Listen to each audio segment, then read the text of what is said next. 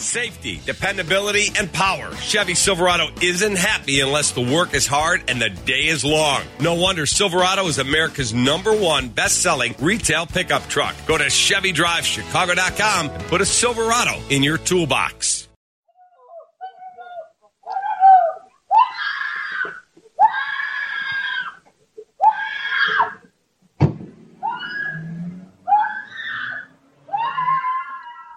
Do you hear that woman screaming? She's screaming on a beautiful Sunday afternoon in the leafy Lakeview neighborhood of Chicago, near restaurants and culture, civility. She was attacked by thugs and robbed in front of her home. So, is this the scream of Mayor Lightfoot's Summer of Joy, or is it something else? Similar screams can be heard in many urban areas now, across the country. Years ago, I tried to warn you about that sense of lawlessness that was growing, and it's still growing, from New York to Philadelphia to Chicago. You've heard about Memphis, right? Memphis. To Seattle, all the way out there to Arizona. Throughout the South, throughout the East, throughout the West, throughout the Midwest. It's all part of what today's guest and friend Matt Rosenberg of wirepoints.org has called the Great Unraveling. You can feel the fabric of civil society unraveling, can't you? Police quit, retire, because politicians don't have their backs. The political left breaks down law enforcement and the rule of law. And the people arm themselves, and soon they begin shooting. And if you're truly honest with yourself, you'll realize that you've felt this happening for years, this unraveling, the great unraveling. And if you're extremely and painfully honest with yourself, you know that if you dare mention it, if you live in an urban area and dare mention it, if you live in a blue area and never mention it, dare mention it, you'll be isolated. You might even pay for it. And it will get worse, at least in Blue Illinois.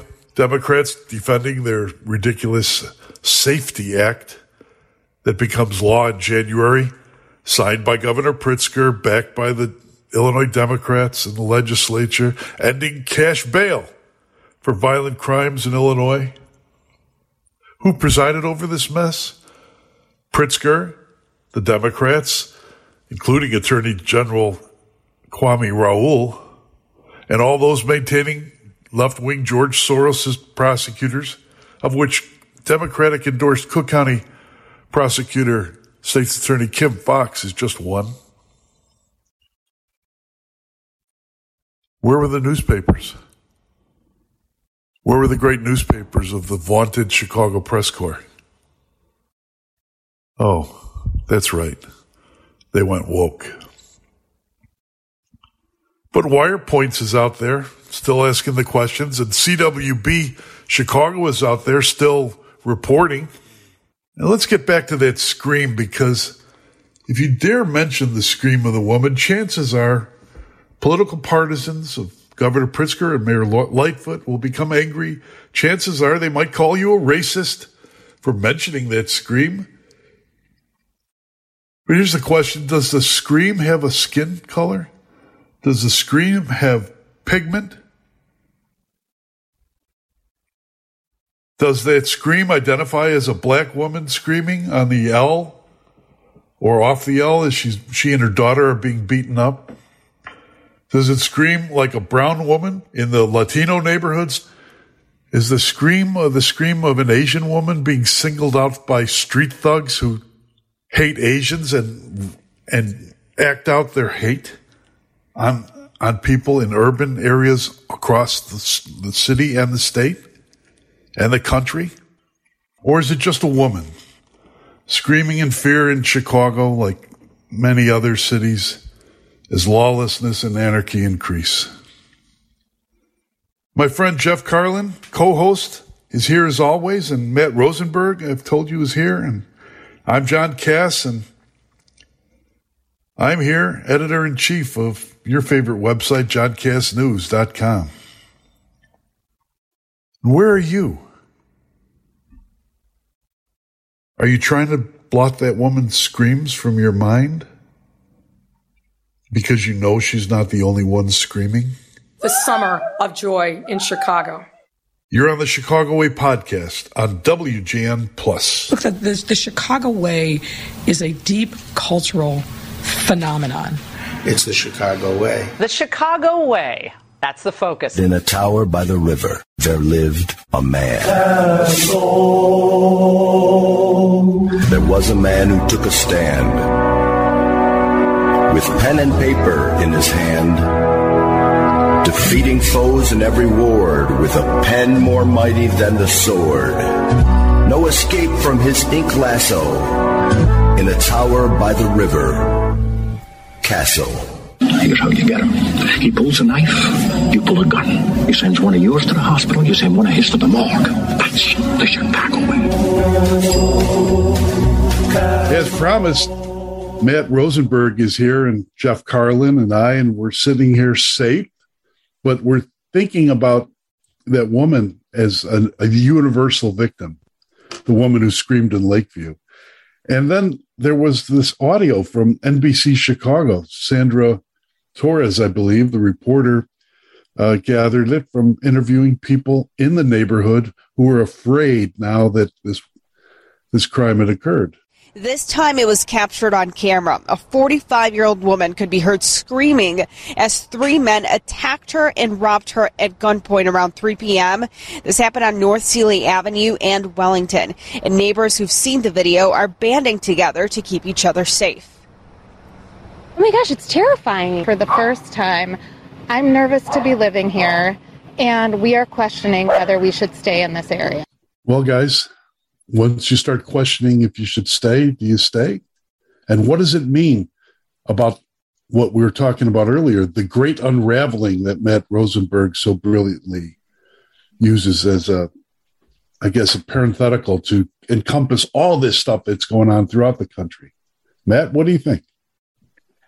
I think chickens are coming home to roost, John. The great unraveling, as I call it, clearly began in 2020. Yeah, it's not like we didn't have years of disturbing and serious crime. The great reckoning for white progressives in Lakeview and elsewhere, and I sympathize greatly with them, is that this used to be confined to the South Side and the West Side. And everyone who really thought about it knew that wouldn't last, that it would spread, that the predators would search for softer victims who wouldn't shoot back. And I mean, you can walk around Chicago, and I do this because I can't help it. You can spot the soft people, right? They're wearing open-toed shoes. They're out of shape, and they're going to get it one day. And it raises the question of necessary armed self-defense in the city of Chicago. And nobody should have to consider that as an imperative just to not be victimized. But is one of the soft people like a guy in his mid-60s who can't run 2 miles like Matt Rosenberg up boulder-strewn mountains, but maybe a guy with the 9/11 in his pocket, right? Is that the guy? Yeah. What does it mean then when people who consider themselves law-abiding feel that they have to have guns in order to walk through what was considered a safe neighborhood? I think they moved to Tennessee or, or Texas or Arizona or Florida or Wisconsin. Or Indiana. But maybe they want to stay, Maybe I feel like going back and getting some, pho, which I love. Yeah, it's a real dilemma, John. And, so what next, really? And the people that would vote for change are leaving, too many of them. So where does that leave us? What happens if after November we don't see a change? in the legislature, in the governor's mansion. What happens if we end up with a new mayor and city council who really don't move the needle very much?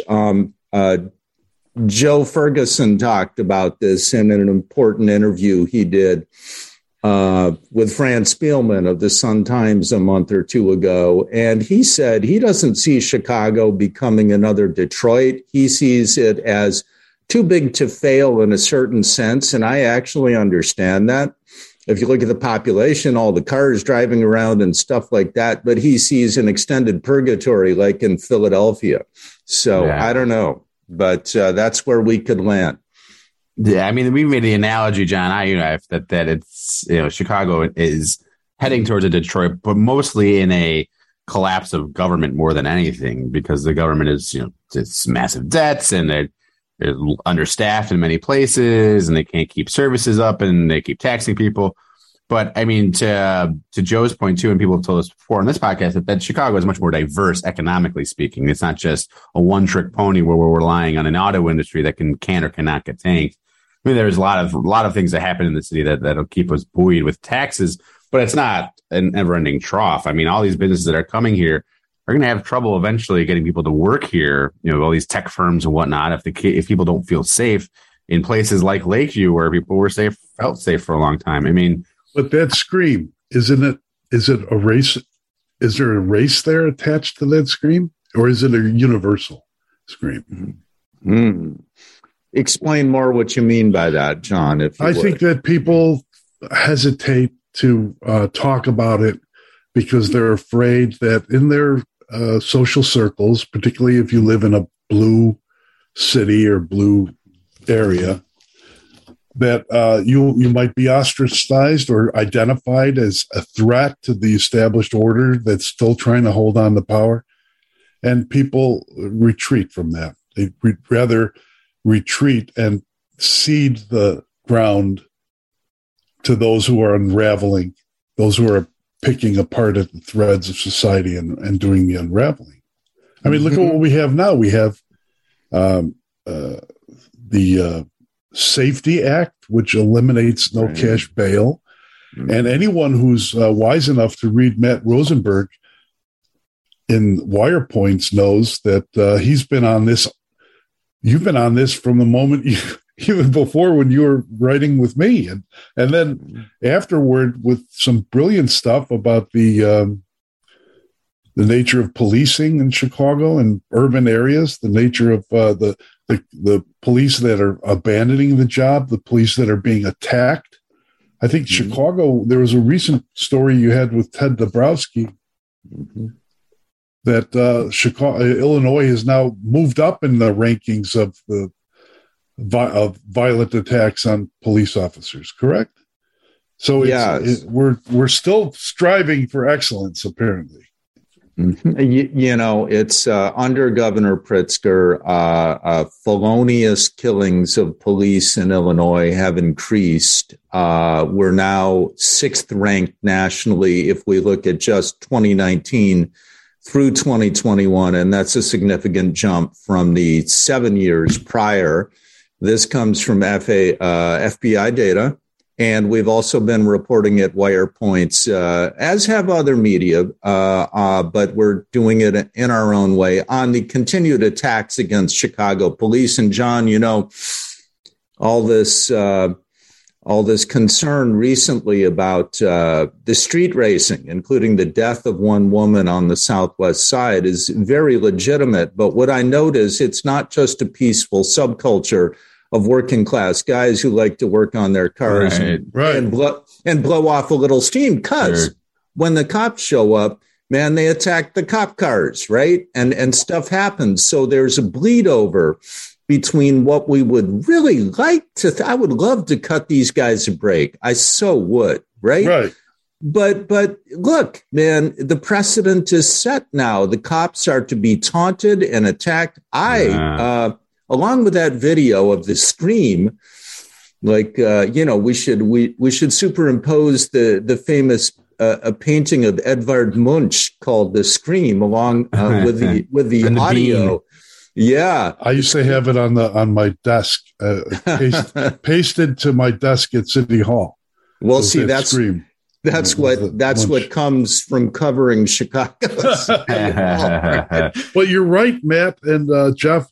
The what is it? The Mad Max dystopian view of Chicago, with these hordes of screaming young men jumping on top of cop cars, pounding cops, attacking, throwing fireworks or fire bombs at them. All right.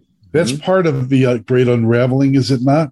Well, to your point, John, about that audio earlier, and kind of the idea of if you speak out against this, or you're like you were saying, "Oh, violence is happening. Look, open your eyes." The quote unquote left is going to use it, or the progressives are going to somehow use it to further their cause or make you look bad, whoever you are. And to your point about the drag racing, I mean, there were videos of cop cars showing up to those events and trying to break through these crowds of people with their vehicles, and they're getting slammed on. The cops wind up knocking people over. So people taking those little video clips and saying, "Oh my God, the Chicago police! Look how violent and mean they are, and bad they are towards the black and brown people. They're running them over for no reason. They weren't doing anything. They're just doing what they should be doing, hanging out on the street." And that's what they're using. They're actually going out there and saying it, putting this out on social media, saying, "Look at this, look at this, look at this. The cops are the terrible. Don't have any. You don't feel bad for them." And really, it's amazing. It's crazy. You see these things on Twitter, and it's like, first of all, that's not even close to what's happening here. And second of all, then we wonder why we have cops are like, I'm not going any faster than I have to. Or I'm not going to chase these guys anywhere. Well, that's not my problem anymore. It's somebody else's problem. I mean, that's essentially where we are when it comes to everything. If you don't believe in what I believe, it's not my problem. I mean, it's upside down. Well, it's part of the great unraveling, Matt. Mm-hmm. That's what you've said. You've said it. You've mentioned it. I've mentioned it. And in terms of the reelection of Kim Foxx is another. I asked the Democratic wise man, spent like years in politics, close to Richard J. Daley, very close to him. I said, what does it mean? What message is this party, the Democrats, sending to the people of Illinois for reelecting Kim Foxx after everything we knew about Kim Foxx, from Jussie Smollett to George Soros and all? It was all out there. Mm-hmm. And he turned to me and said, "What's the message? The message is this: get the out." And it's a sad thing to have to consider abandoning a city with this kind of greatness in its DNA. And people feel this in New York and Philadelphia. And let me tell you something. I spent, again, a few days in San Francisco in June as I met up with my daughter coming up from San Luis Obispo, where she'd finished college, so we could drive back to Seattle together. And I love that city, and I had an awesome 48 hours there. I didn't go to the Tenderloin, but, people want to say, it's done, put a fork in it, because they see some videos. 80% of the streets you walk there or more are not only safe, but intriguing and fascinating in the way of all great cities. And that's the thing, John. Yes. I live 9 months of the year in Chicagoland. I'm about to come back, and I'm looking forward to a certain event on September 19th with you. And I stay right up in Evanston. And I love to walk. I walked down to DePaul one day. I walked down to Ravenswood. And I had one sketchy moment last spring on Ridge Avenue, just south of Howard Street, where I saw some guys who absolutely looked like they were going to mug me. And I took evasive measures. But now I'm reading about a constant armed robberies of citizens on the street in Edgewater, in Rogers Park. And I feel like the city is slipping away. And to be quick correction to the event is on the 18th. So anybody who has tickets and is going and hearing this, I think you said the 19th, just so we don't confuse anybody. Okay, can we just promote that shamelessly? Yeah, absolutely. Because we're writers, but you know what? If we hide our light under a bushel, okay, it doesn't. So here's the thing. Matt and I are going to be up with Wire Points and our friends at New Trier Neighbors to have a discussion, like a conversation or something like that, whatever we call it. A lively discussion to tell some stories. Discussion. And that's one thing. It's on September 18th, 4 to 7 p.m. And you know what? You had your chance. I mentioned it. It was on social media. It was sold out within minutes. The second, if we do another, we'll have a larger venue. But there's another event coming up. Matt and I and Jeff are going to lunch, to dinner at my favorite Indian restaurant, Kama Bistro, to prepare for this thing. And I tell you, Ghost Pepper Vindaloo is just killer. I love a good Vindaloo. I'm looking forward to that, guys. But that's one thing, when you leave the great cities like San Francisco or Chicago, great restaurant towns, and you go out to, like, say, Indiana or Tennessee, enjoy the fried foods, because that's you're in a fried food utopia desert. Yeah, yeah, right. Well, and I mean, walk down Milwaukee Avenue in Wicker Park. If you don't get mugged, and go into Myopic Books, come out to some of the music clubs, near Augusta and Western, or out by Belmont and Western. I mean, I have so many memories of this city. And I've been back there a lot in the last 2 years. I'm the guy who came back in 2020 to walk all over the South Side, and Chicago hasn't been able to get rid of me since then. And I'm telling you, it's still there. The magic is still there, and that's part of why I don't want to let go of this. I was down at the Hyde Park Jazz Festival last September, John. September of 2021, and the crowds were back out because COVID was lifting. There was this palpable love and energy between the performers and the audience. It was a huge multiracial crowd. There was great food. It was along the Midway. And I was sitting there watching this act on stage. And, Chicago, and this is going to sound like a weird rabbit hole detour, John, Chicago is also the home of avant-garde jazz, stuff that really stretches the boundaries. And there was this act up there, this great sax player named Isaiah Collier, and he was melding the blues with outside jazz, a la the Art Ensemble of Chicago. And all these people are sitting here, and they just got it, right? I'm not sure what would happen if you played that music in Nashville, okay? No diss to Tennessee. Great state. They like their music, and the people of Chicago love their music, and particularly when it comes to jazz, their minds are supple and open and embracing of different forms. And that doesn't get away from the fact that you still have. I can have beautiful jazz. I can still remember going to this little club with Betty years ago in a basement on Lincoln Avenue.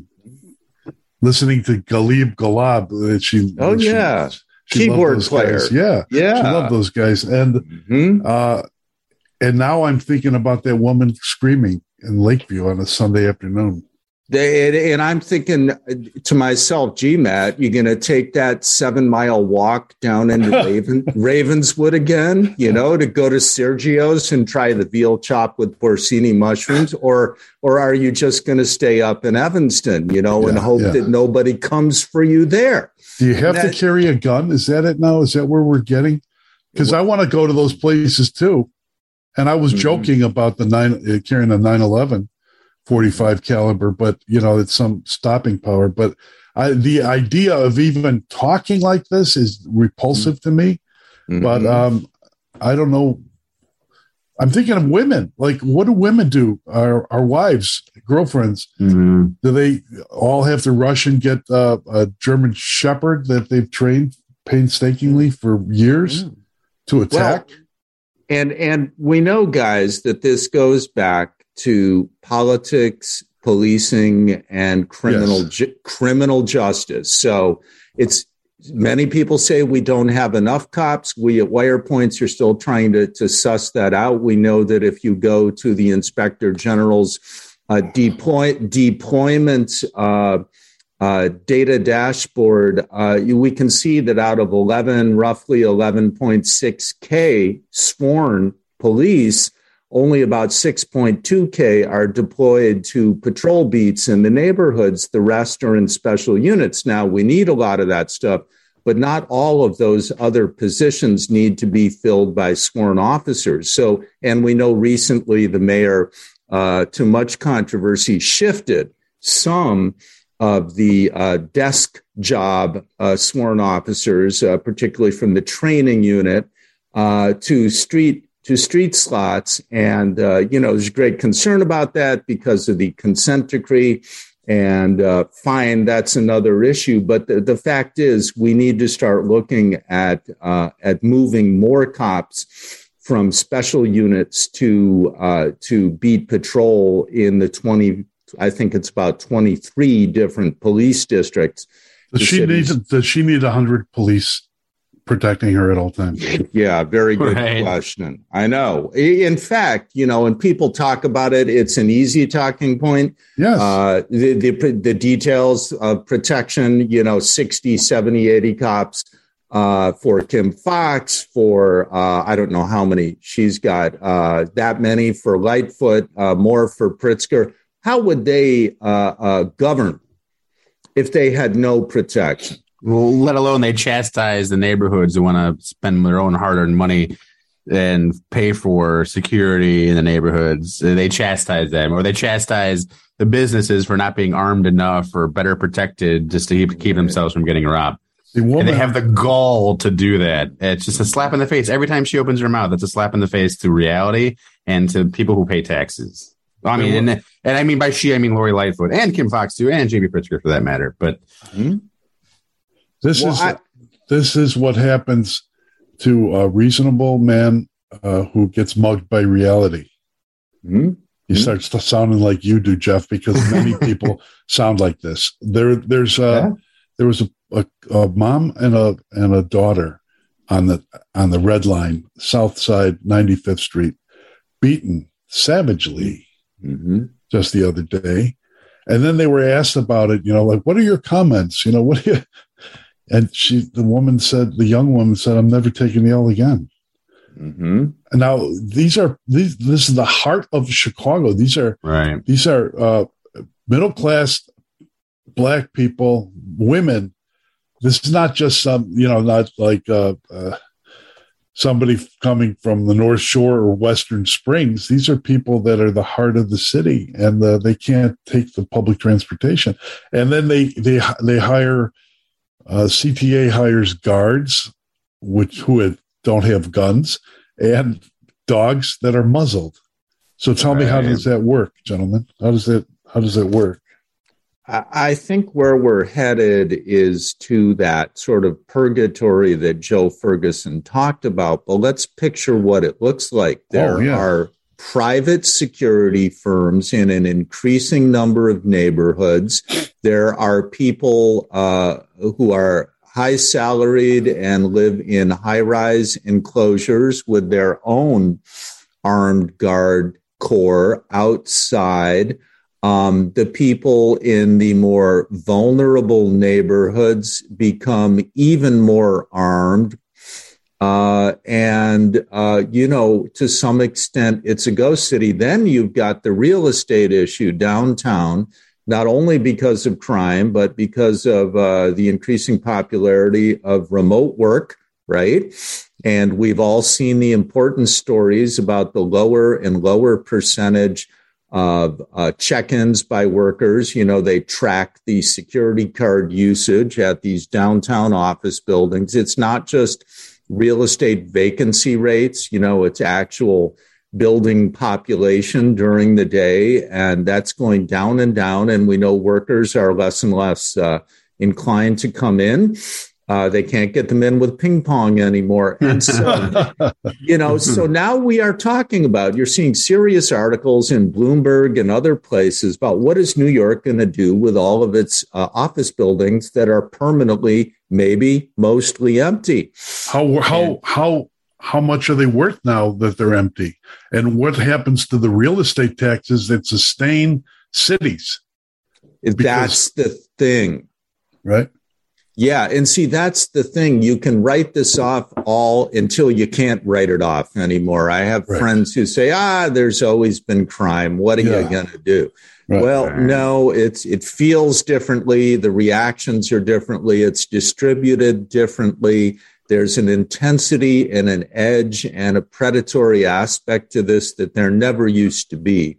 You did not have guys popping out of cars, 3 of them at a time with guns to rob people and then driving around the corner and doing it again and then making 10 hits in 60 minutes. Gentlemen, I have to ask you, I don't know where Jeff's grandparents came from. I assume like some European town or city. My great grandparents, my settled in right around DePaul, where DePaul is now. But from where? From Ireland, and Norway. Okay. So from Ireland, and you have people. Matt, your family probably came from Russia, I would assume, or Germany, somewhere.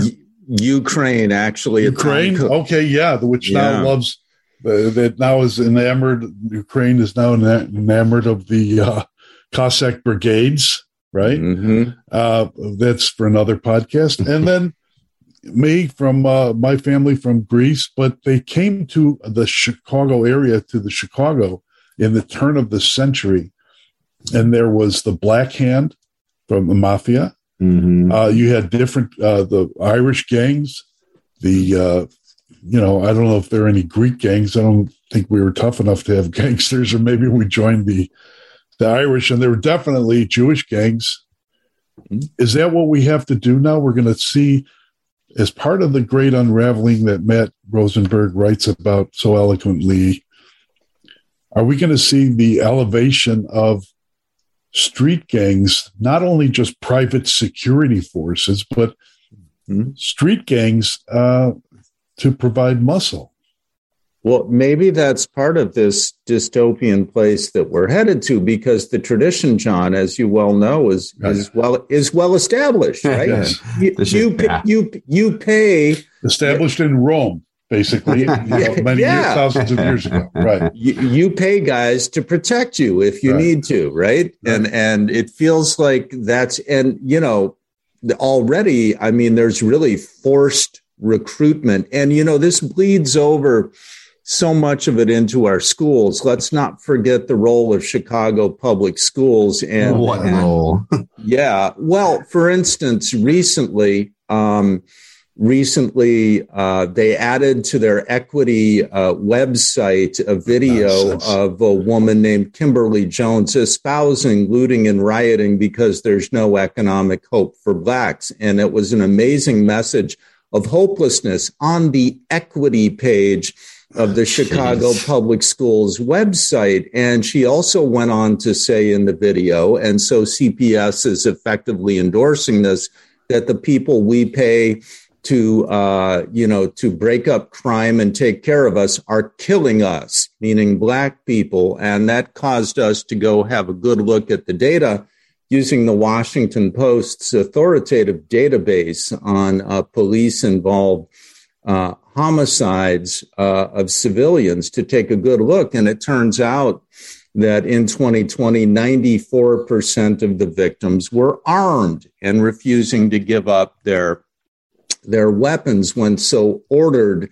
by police. Of course, the video comes in after, the guy has fled and failed to give up his weapon. The video comes in the last second when the cop has to pull the trigger because the guy is whirling around and not discarding his gun quickly enough, a la Adam Toledo. So, But the propaganda is there. And then this is used in this video by Kimberly Jones on the CPS website is instructive because she uses this, allegation of rampant police murders of blacks as a justification for looting. And that takes me right back to 2020, right after the looting on Michigan Avenue, when you had a Chicago BLM representative saying in the media, of course, looting is justified. And, you had a national author on NPR who had just written a book saying, yes, of course, we have to get rid of the police state so we can have free stuff. And all of this is about, in a way, entitlement, right? Only it's not the entitlement of the wealthy, upper middle class and the bourgeoisie. It's the entitlement of people who have become takers, not makers. And it's, girded by our public schools, by our media, and by academics, particularly at many of our public and private universities in Illinois and particularly Chicagoland. So there's this whole ethos of entitlement and victimology that underlies all of this. And I know you guys are well aware of it. And I just underscore that we should never forget the sort of cultural and institutional underpinnings of the Great Unraveling. Well, I'd love to point out the irony too that the same members of CTU, I'm sure, who are talking like that and winding up on CPS websites and whatnot, are the same ones who also exalt the Venezuelan situation, what's happening in Venezuela, as some sort of bastion for what we should all be doing. Meanwhile, there are, unfortunately, refugees in this who are being shipped to Chicago from Venezuela who are fleeing the exact things that are actually being perpetrated and discussed by the people, actual police killings that are just randomly killing people for their own benefit, and violence and corruption on a scale that doesn't even compare to the city and state. But that's where we should be going. We should be going towards Venezuela's model for how to run things. You're right. I mean, there's no structure in anywhere in any of these institutions that could keep an unraveling from happening, right? The president of the United States, in his wisdom, which I disagree with, has gone out of his way to constantly demonize people who oppose him as fascists. But the quickest way, and I would tell this to Joe Biden and to his handlers, his puppet masters, the quickest way to reach something like that is to participate in the destruction of law and order and have people afraid for their lives, and have institutions that, as Matt just pointed out, that support such destruction. And I'll give you another thing. Why is it, gentlemen, that with all that going on with the with that website and the obnoxious nonsense that's coming out of it officially, why is it that the media in Chicago doesn't push back? I mean, Wire points it out in a dispassionate, very interesting and important way, and I'll point it out in sort of maybe a more of a couple left hooks way, but I don't see the mainstream media, the media of Chicago pointing this out anywhere. Why is that? Well, I can tell you, John, one telling moment for us at Wire Points. And by the way, I want to give a huge shout out to our crew at Wire Points. Yes. The founder, Mark Glennon, the president, Ted Dabrowski, and the guy I call the boy wonder, our senior data analyst, John Klingner. They're behind every piece that I do, and it's a fantastic team. And Ted particularly has an amazing laser focus to bring these stories, he knows the rocks to kick over. Yeah. I got to hear this story, so tell us. So we took a look not just at the usual thing the media reports, which is the annual decline in enrollment at CPS as more and more parents get fed up and want to take matters into their own hands. That's a huge story. And to the credit of the Chicago media, they have reported on that.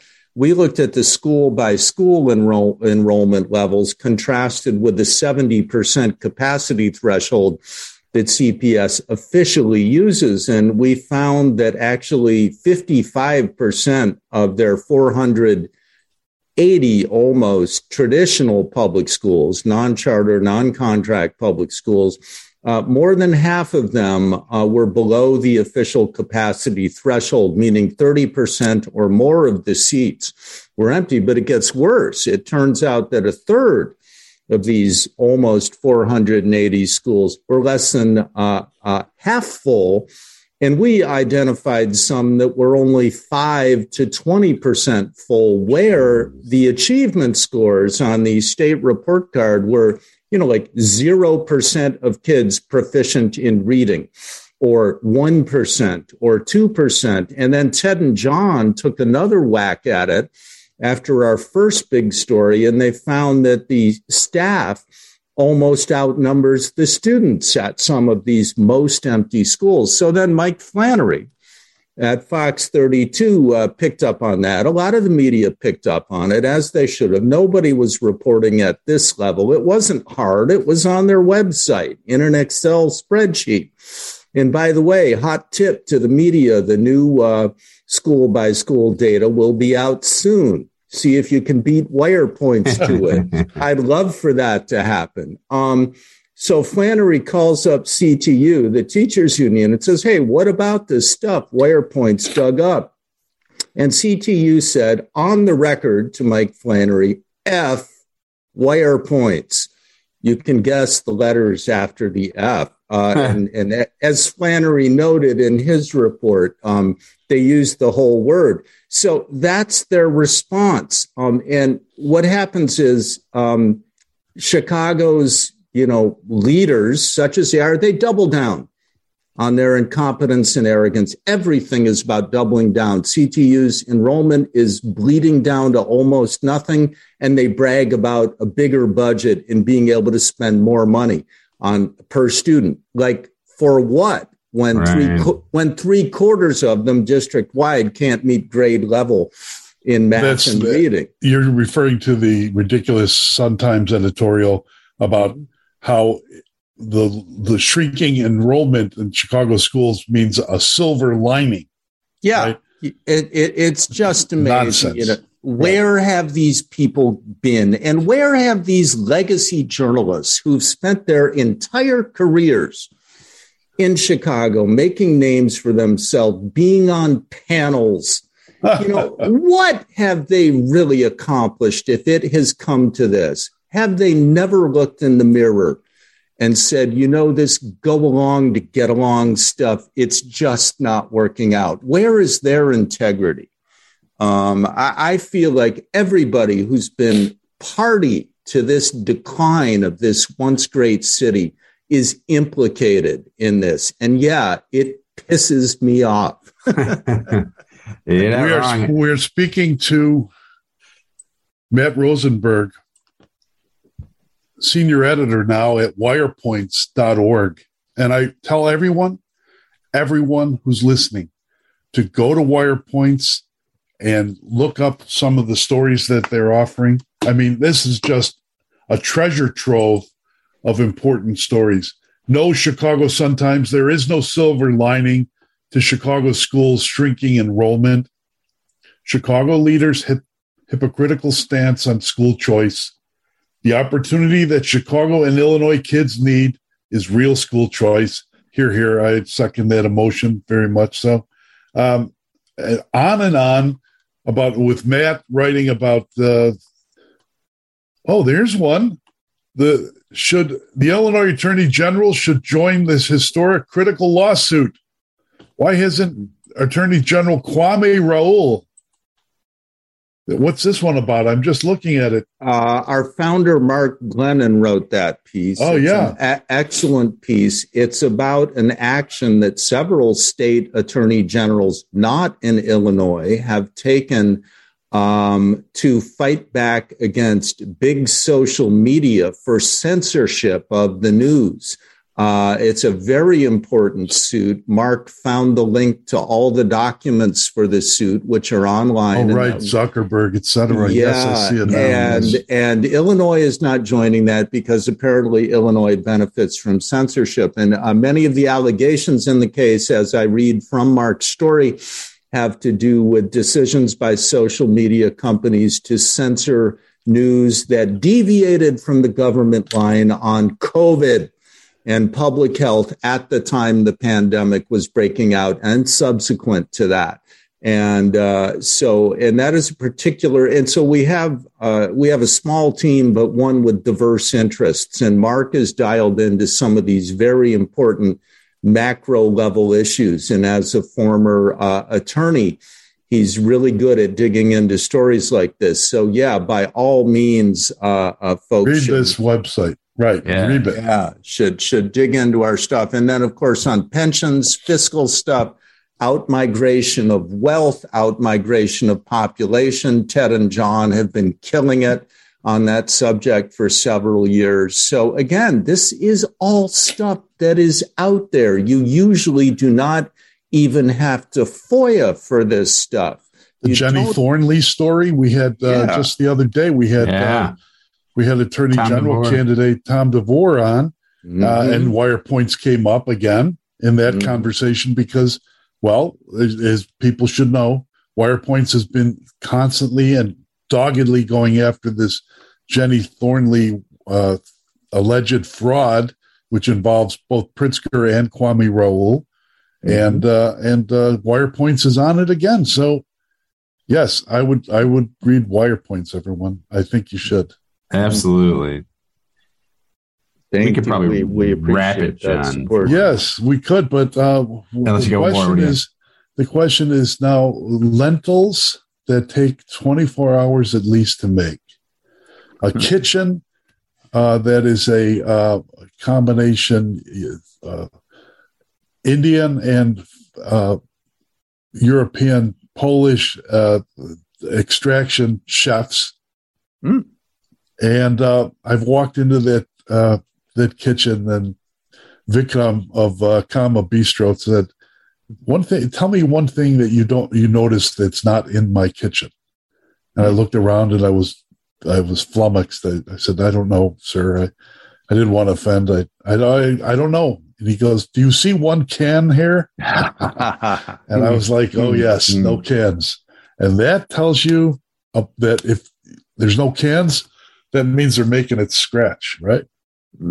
I like that. I'm looking forward to our gathering there and to spending time in LaGrange, which is a lovely town and which reminds us that there are solid, intact, beautiful communities all over the place in greater Chicagoland. And they used to include many wonderful communities in the city, everywhere in the city, on the south side, the west side, and the north side. So it reminds me that we're fighting for intact communities. And that's really what this is all about. You see institutions or actors taking that sort of, I don't know what the name of the tool is called for the tailor, but the tool that they take out the seams of things. And they tear at the thread. Seam ripper. What? A seam ripper. A seam ripper, yeah. And as they pull on that thread and do that to your country and to your city and your state, you have to stand up and notice what they're doing and call them out on it, because that is the great unraveling. And Matt Rosenberg has pointed it out. And Matt, thank you for being here with us. Yeah, thanks, Matt. My pleasure, guys. Thank you for having me on. It was great to talk. For Matt Rosenberg, formerly of JohnCassNews.com, now of WirePoints.org, he writes important data-driven stuff on the great unraveling.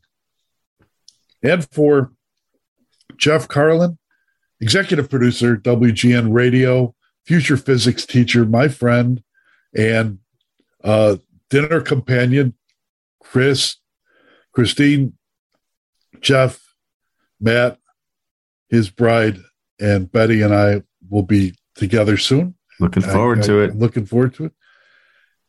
And for me, John Kass, husband, father, Greek Orthodox Christian, someday I'll explain why I always say those three things.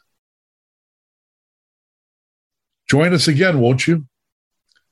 For another edition of the Chicago Way podcast on WGN Plus.